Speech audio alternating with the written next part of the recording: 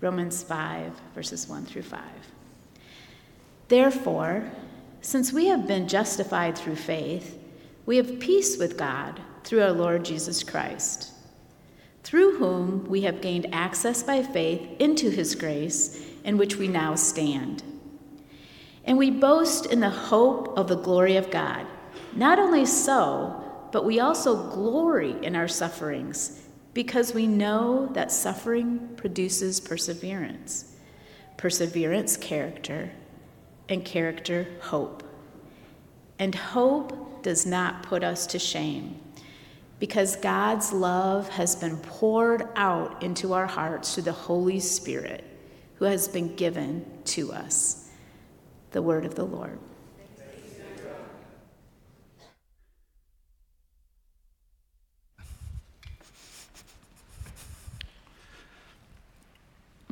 Good morning, the Lord be with you. Hey, my name is Troy, and I gotta say, you guys look great. Not sleep deprived in the least. You look great.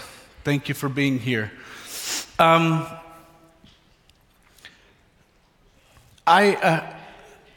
been a bit emotionally hijacked already this morning. I think I came in unprepared for the ways that these songs were going to get into my head and heart today. So I want to warn you, this may be a 55-minute sermon with 45 minutes of me weeping. Man. Okay, for the last month or so, our Mars Hill staff has been switching things up on Tuesdays. One of our staff members, Holly Vanderyacht, she came up with a very helpful idea, and she was attempting, in our small way, to combat these cold, long, sunless days of February and early March. Holly coordinated for our staff a multiple week-long soup cook-off competition. Yeah, it's been amazing. Every Tuesday, 3 or 4 people on our staff bring a soup. And between the hours of 11:30 a.m. and 2 p.m., our staff eats and then spreads votes around for our favorite soup. It has been incredible. The counters in our kitchenette, they've been covered with crock pots and with bowls full of goodies and toppings and condiments. We have had cream-based soups. We have had broth-based soups. We've had sausage and chicken and venison and baked potato and bacon inside of these soups. When we started, we had this kind of a conversation, the sort of conversation that throughout history has divided kingdoms. Does chili count as a soup? And we decided all together, if you can eat it with a spoon out of a bowl, we're going to consider that a contribution to this. So one of our creative members of staff elected to make soft serve ice cream as their contribution. It has been a month. We have overeaten, we have laughed, and we've had unique conversations. We've talked about flavor profiles and salt levels and textures. All of this has been in this friendly pursuit for this highly sought after culinary prize, the Golden Ladle.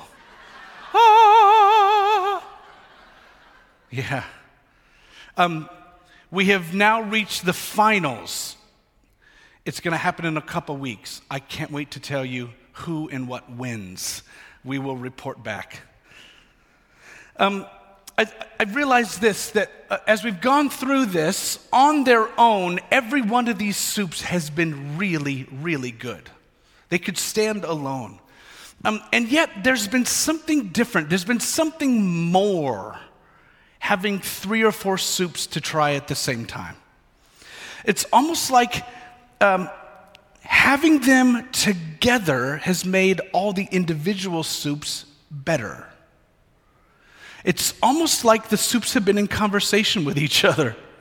It's a little bit like every soup, because it's been with another soup, is richer and is more interesting and is tastier. It's more complex.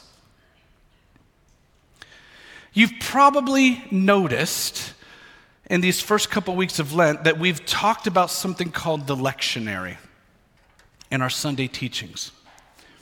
Every Advent and every Lent, our teaching team elects to utilize the lectionary to give us the teaching texts. We use the Revised Common Lectionary. A lectionary basically is just a collection of passages from the Bible. And they're intended to be used during corporate worship, and they're given or they're assigned every single Sunday according to particular themes. The Revised Common Lectionary that we use, it follows a 3-year cycle. So we're in year A, we're in the first of those years. And over the 3 years, we don't read all of the Bible, but we cover a lot of ground. We cover a lot of the Bible. And what ends up happening is we cover a lot of places in the Bible that maybe we wouldn't choose on our own. Stories and texts and passages that might be a little squirrely, that might be a little uncomfortable, that might be a little hard to pin down. We end up submitting to them. And one of the things that happens as we give ourselves to this design is that we see biblical literacy possibly increased. So in every worship gathering, there are 4 readings given. Something from the Old Testament, something from the Psalms, something from the New Testament, and something from the Gospel. And so what happens over time, if you can give yourself faithfully to this kind of a lectionary design, is the body gets a good glimpse of lots of places in the Bible. So hopefully literacy increases a little bit. But we've begun to notice as a teaching team, there's this other helpful byproduct. And it's kind of like what I was just mentioning with the soups. Just like all the soups were really, really good by themselves, all of these biblical texts are so good and can stand on their own. And yet when we put them together, when we put them in conversation, when they're situated beside each other, you might say when we consume them all together, well, there's a whole different kind of depth and complexity and beauty that I think comes out of these texts. And that's what I want to put on display this morning. So if you have a Bible, either in printed form or in some sort of an electronic form, I'm going to give us a quick glimpse of all 4 of the readings that are given for us today. We only heard one, but we're going to look at all 4 of them. And what I hope you end up seeing is a little bit of this very thing. The beauty of all these texts, different nuances, different aspects of the recipe, if you will, that sort of stick out. So here's basically the punchline. I want you to be on the lookout as we look at these 4 texts for something very particular. Notice what's common between all of these texts among lots of different things. But one thing in particular is there are all these powerful images of water and being thirsty. That's today's punchline. Notice how the texts help each other to bring this to light. Let's start here. Let's start with the gospel text. We're going to be in the book of John. 4th book into the New Testament, 4th of the Gospels. I don't have any idea what page it's on. It's on page 1293 in my Bible, if you want to come up here. John chapter 4 is where I would like to start. This is one of those stories that really transcends the Christian faith. This is a story that even people who wouldn't claim to believe in God are possibly familiar with. You heard Kyle mention it in our kids ministry today. This is the story that they're also going to be concentrating on. There's this story of Jesus and his disciples. They're walking about, and then they have to travel through a region called Samaria. And they come to this town in Samaria that has a religiously significant site, a place called Jacob's Well. Here's a blurry early iPhone picture of Jacob's Well when I was there 2013. It's modest. It's functional. It's still operational, in fact. But just to give you a little bit of a context, this is not one of these super ornate places. So Jacob's Well is where they are at. And what happens is that Jesus, he's tired. He's tired from the journey that they've been on. And he comes to this well, and he asks a woman who is at this well, who's also come to draw water, he asks this woman to give him a drink. So here we find Jesus in his full humanity, tired and thirsty. And then there's this exchange that Jesus has with this woman that keeps going deeper and deeper and deeper. And on the surface level, it looks like it keeps going off topic and more off topic and more off topic. And eventually, this woman asks Jesus, "You're talking about living water. Where can I get it?" And then she says, "Give me this water so that I won't get thirsty." And we have in this text this kind of paradigmatic story. It's the story that is highlighting both the physical but also the spiritual. It's highlighting the surface level but also the deeper level thirsts. And it's highlighting both an individual but also a kind of universal desire to find what will make us not thirsty. Okay, hold on to John 4. And I want to ask you to now look for points of resonance when we move to the book of Exodus. A second book, almost all the way back to the beginning of the Bible, second book of the Bible, Exodus, second book in the Old Testament. We're going to be in chapter 17 in Exodus. Notice some points of connection here as we jump to this story. We have another scene where people are walking about. God's people are wandering. The text, in fact, says there in verse 1, that the people are traveling from place to place as the Lord commands them. This is one of the wandering periods. This is a wilderness period for God's people. And they come to a place where they don't have any water. And the people, they quarrel with Moses. And they say, "Give us water to drink." The people, we find this interesting section in these couple of chapters. There's a lot of grumbling. There's a lot of arguing going on because the people are really being stretched. The people are in uncomfortable situations. These people are grumbling for a real reason. And Moses becomes the target for all of their grumbling and all of their discouragement and all of their disappointment. They say things to him like this: "Moses, why did you make us come out here in the first place? Just so that all of our animals and all of our children could die of thirst?" And then Moses, as a response to the people's grumbling, he cries out to the Lord. And then the Lord answers Moses. And the first thing he says is, "Moses, go in front of the people." Now, this is kind of risky because Moses, when he cries out to the Lord, he says this: "I think the people are ready to stone me." And then God says, "Well, then go out in front of them," which sounds like terrible advice, doesn't it? Like he's literally leading Moses to put himself in harm's way. But then God says this moving thing. He says, "I will stand there before you." Such a moving, such an important detail. Yes, God directs Moses into a vulnerable, potentially life-threatening situation, but God promises that he will be present with Moses. And then Moses is told, you're supposed to take this staff that you have, this staff that Moses used back in Egypt. It's a staff that he used to strike the Nile River. And when he hit the water, all the water turned into blood. I think this is the kind of staff you hold on to. This is not something you post on eBay. You keep this staff. Moses has still got it. And so God tells him, take that staff, and I want you to go and I want you to strike a rock. And when you strike the rock, water is going to come out of that rock for the people to drink.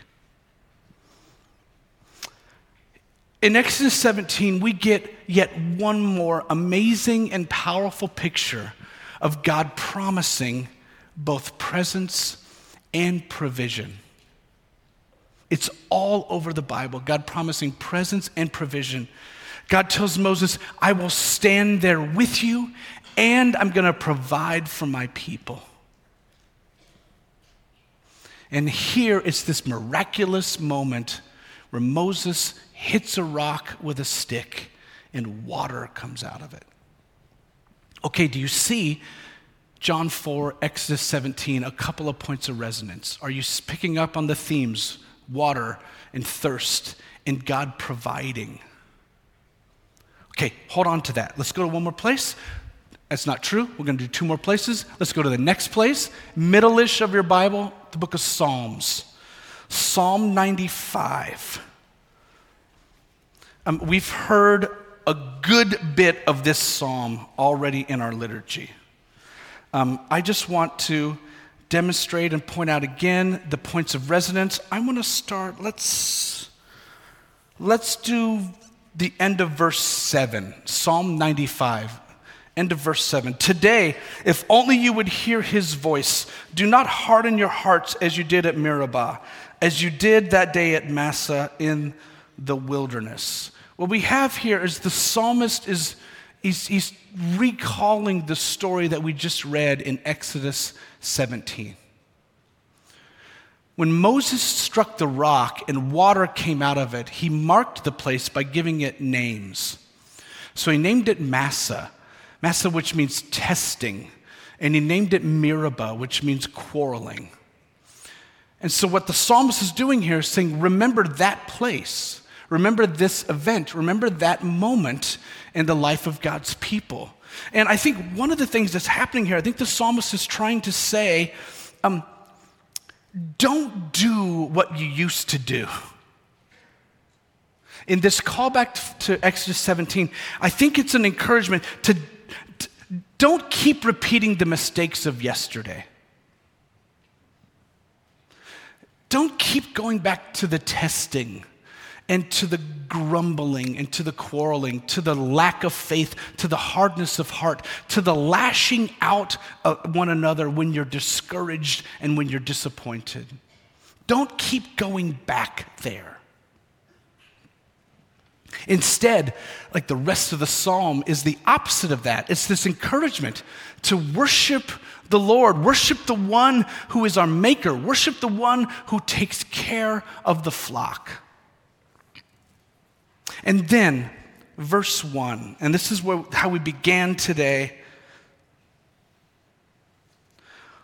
Come, let us sing for joy to the Lord. Let us shout aloud to what? To the rock. You see it? Let us shout aloud to the rock of our salvation. A psalm which is already pointed to the story in Exodus 17, I think is doing it again. In Exodus 17, there was a rock that was struck, and it saved the people from dying of thirst. The rock was struck so that the people would not remain thirsty. And here in Psalm 95, our attention is being drawn to the rock of our salvation, the rock through whom we have been saved. The early church fathers, they were always on the lookout when they're reading the Old Testament for pictures and for images and for evidence that Jesus was present. And some of these early theologians, some of these early Christians, when they would read something like Exodus 17, they would be looking for and they would be preaching its metaphorical message. And so one of their ways of understanding Exodus 17 is to say this: Jesus was the rock. That Jesus was the rock who was struck. Jesus was the rock who was struck to quench the thirsts of all people for all time.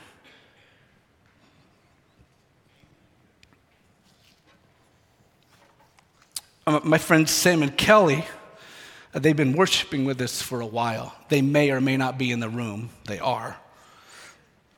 Among the many gifts that God has given Sam to serve the church, and in addition to being one of our daughter Maggie's favorite people on the planet, I'm particularly grateful for Sam's poetry. Sam is one of these people who really appreciates the lectionary design. He appreciates the playful interplay of these texts. In fact, if you want another good follow on the social medias, Sam every week writes a lectionary haiku.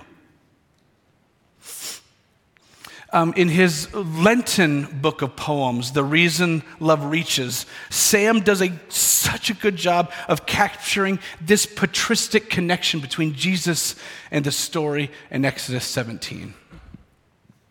When Moses struck rock, from the stone came flowing streams of water, a refreshing drink everyone could swallow. And when soldiers struck Christ, from his side came flowing streams of water and blood, a redemptive drink some couldn't stomach.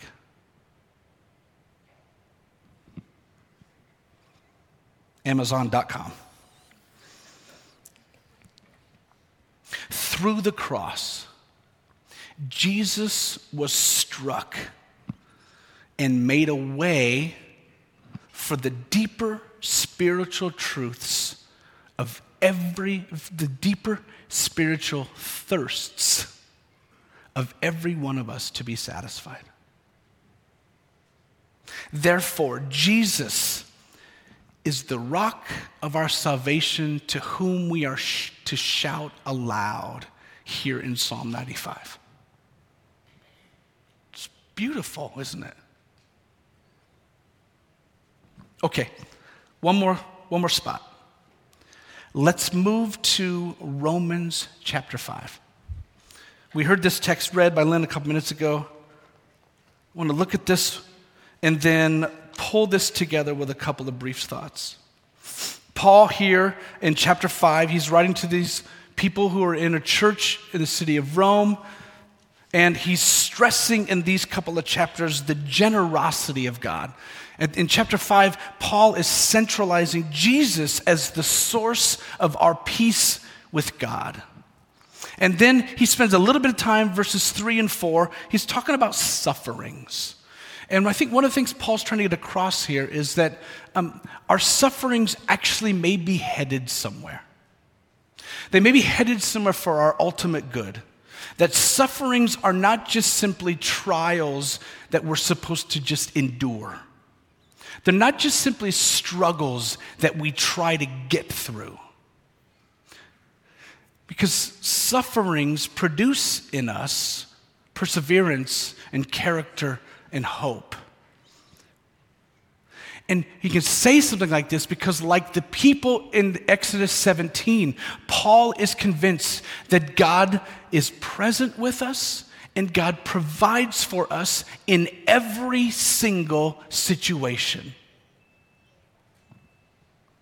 And then Paul comes to these wonderful words in verse 5. And hope does not put us to shame, because God's love has been what? Poured out. God's love has been poured out into our hearts through the Holy Spirit who has been given to us. Do you see yet one more resonant image? This image of being poured out into us. The Holy Spirit pouring love into us. When we are thirsty, when you and I are thirsty in our sufferings, God's love is poured into our hearts by the Holy Spirit.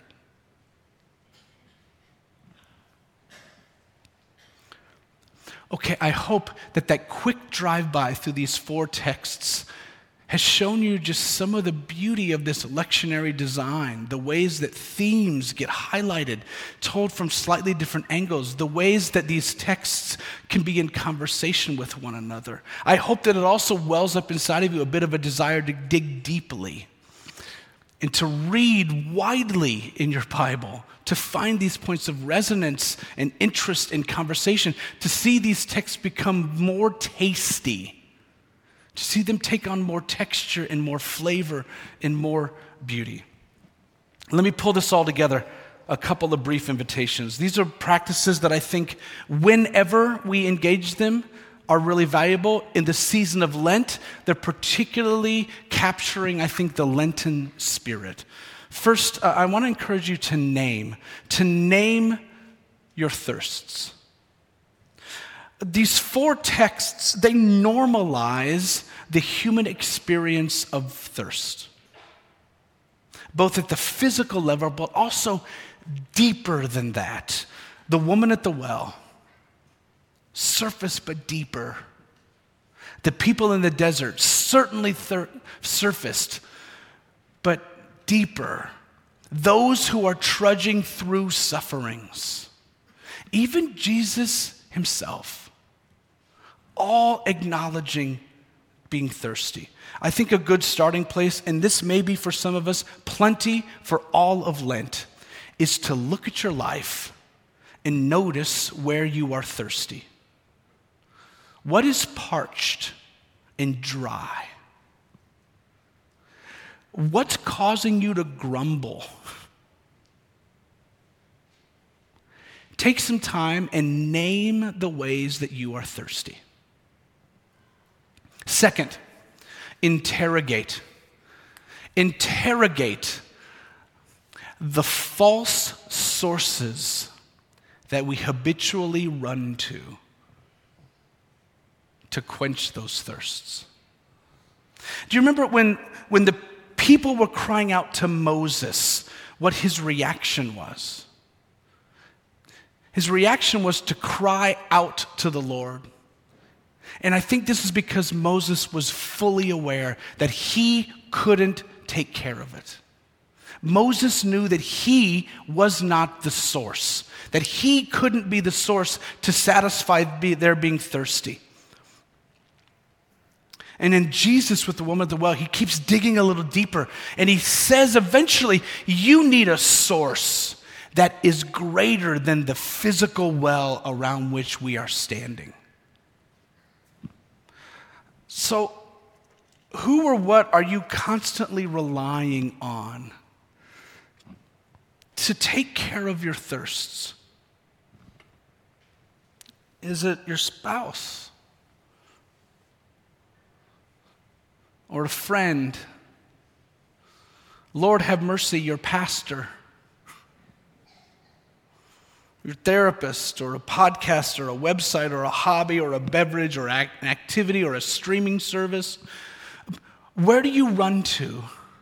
What do you do? Who do you seek out when you're thirsty?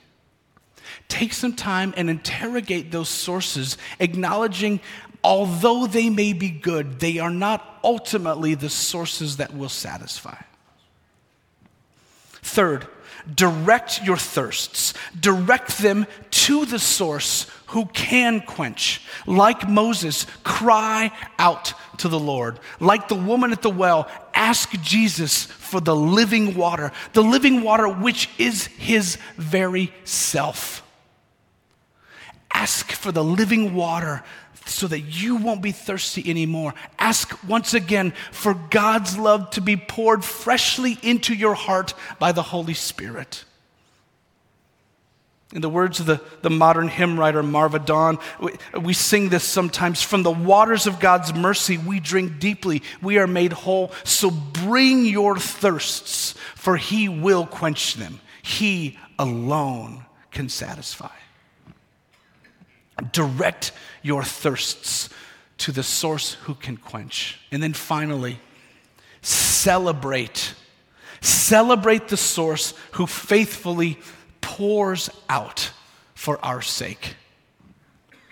The rock of our salvation, Jesus Christ, was willingly struck so that our deepest thirsts and our deepest needs would be met in his sufferings.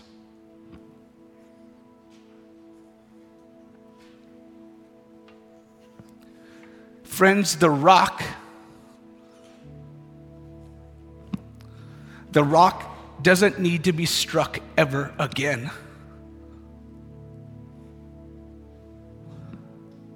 Through the once and for all work of Jesus on the cross,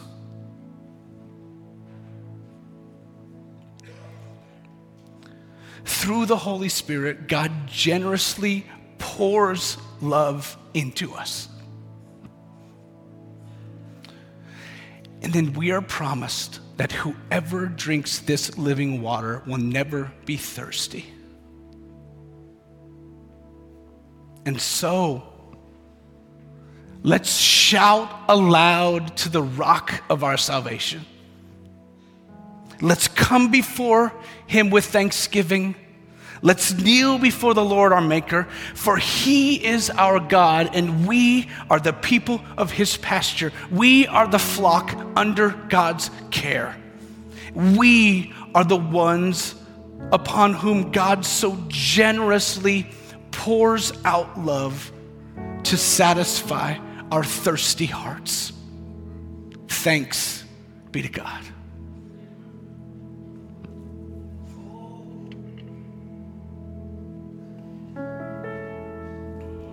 Oh, praise the name of the Lord our God.